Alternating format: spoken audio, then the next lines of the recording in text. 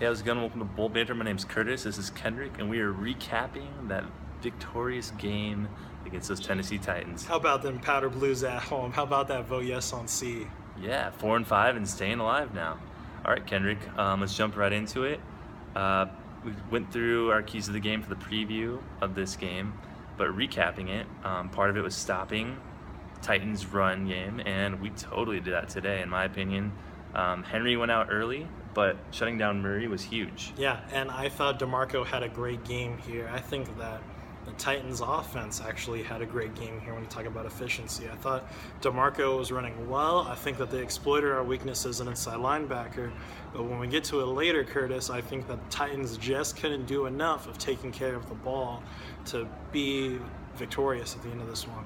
Definitely. And I guess kind of another big key to the game I want to hit on real quick is Melvin Gordon.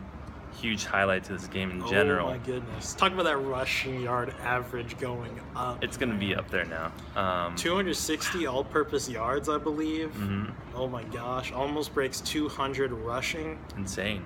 And, dude, he was just carrying the team, doing it all. And you saw points of this game, too, where you kind of wondered to yourself, why are we passing in this situation? But they came back to Melvin, and Melvin ran with it. And I got to believe that this is the game that cements him.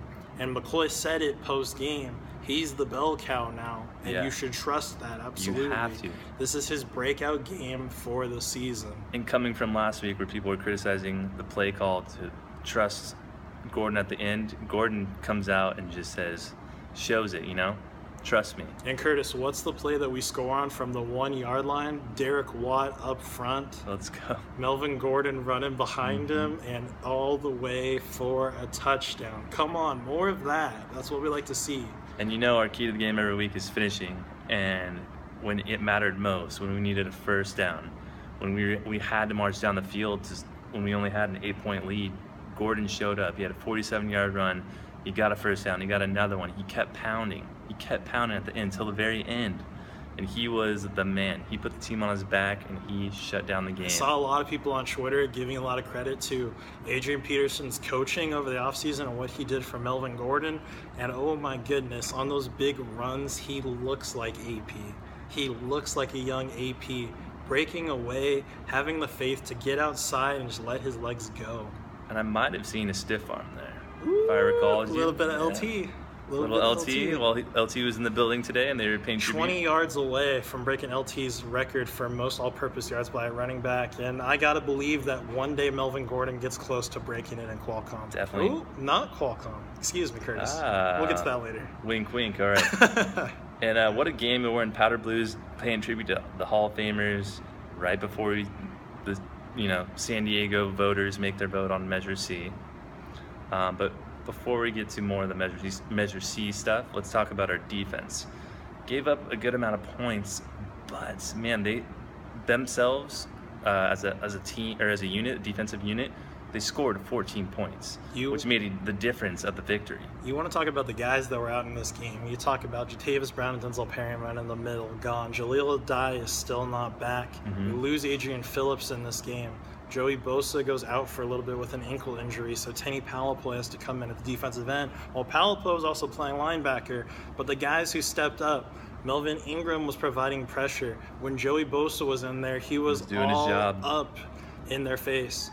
And your boy in the middle, Corey Toomer, forces another fumble. Dwight Lowry with the scoop and score. Casey Hayward with his 5th pick. Brandon Flowers with a pick six. Huge and it's something that I've liked to say since Flowers came to San Diego that I haven't gotten to say for a while is lay the flowers on your grave, because 3 times when Flowers was first here, he iced out games for us, and that was vintage Brandon Flowers. He was 100%, and while I get to say it, Curtis, Antonio Gates was 100% for the first time and this that was season. Another key that I had for this game is Gates had to step up. Henry was down, and he brought it, dude. He brought it today. Dude, the first thing I said, I was like, Gates is 100%. Look at him pulling away. Look at him getting those steps that he wasn't getting last week.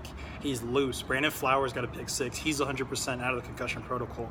When we get Jatavis back, when we get Denzel back, when we get Jaleel back, oh my gosh. It's going to be fun. Let the boys come to roost because the defense has come to play. I think a big thing is Rivers and Gates haven't been really starting the fire in their chemistry yet. And I think today they were just on point. They had it, the communication in terms of them feeling out where they need to make adjustments, and like, just that chemistry you get with Phil and a receiver. It was there. Like, well, Curtis, I thought with Travis Benjamin flawless. out, that Dontrell was making great backhanded catches. I thought Tyrell was making great picks on the drags, and Phillip was just on it today. And he was. That's a testament to the Broncos defense because of the pressure that they put out. But the Titans were putting up pressure here too. You talk about Brian Arakpo, you talk about Jarrell Casey. Those boys weren't slouches up there. And yes, I know their names now for calling out in the preview. When I said I didn't know anyone on this defense, I took note of who was making plays out there, and they were up there getting pressure. And another key to this game that they fulfilled was not giving up the ball, and they did not do that,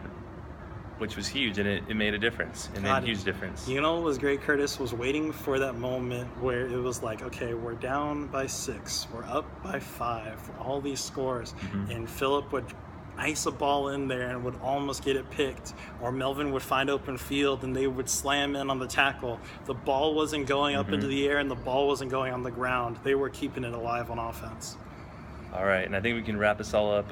Great win, Melvin Gordon. Shout out to Drew Kaiser. Great game punting. I'm going to say that right now. Boom. Always a key to the game, and he did it again. How many of those punts did you see go past the 30-yard line? Because I didn't. They were all in 20 yards and back.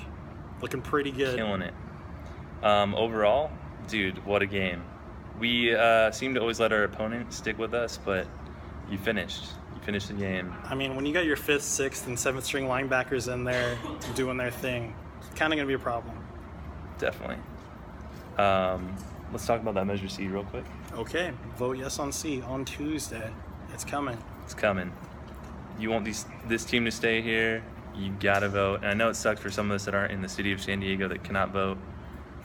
I know. But for those of you that can vote, please vote yes on Measure C. Tell your family, tell your friends, get it out there. I think a lot of the opponents of this are saying that us Charger fans will vote for it, but our moms don't want to vote for it. Our sisters and our sisters-in-laws don't want to vote for it.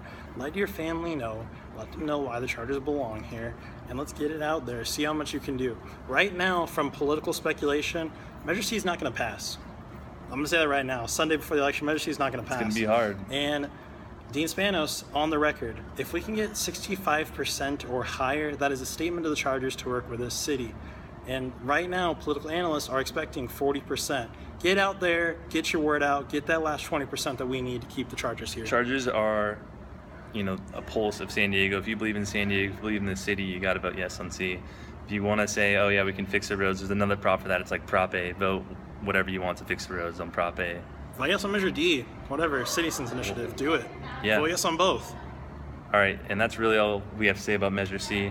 Vote yes on C, please. No more politics on Bull Banner, Curtis. Let's get back to football. Please. The Miami Dolphins are coming to San Diego. Let's see what the Denver and Oakland game holds later. I think it's going on right now, but we'll see the results of that game. This isn't even a watch, but it's funny. This is a watch. That's a watch. All right. That's all really what we got today for the recap. What a great win. How about them Chargers? How about them Chargers? Tell us what you thought on the game, about the game down below in the comments. Like if you enjoyed this video, and subscribe if you haven't already. Please like our page on Facebook, follow us on Twitter. Make sure you have the notifications on so you're notified when we come out with a new video. We'll see you guys for the preview of next week before the Miami game. And we have one more game before the bye, so it's a very important game. And we'll figure out what goes on for the Measure C vote. We'll see those results on Tuesday. Thank you guys for watching. Bolt up San Diego. Bolt up San Diego. Later.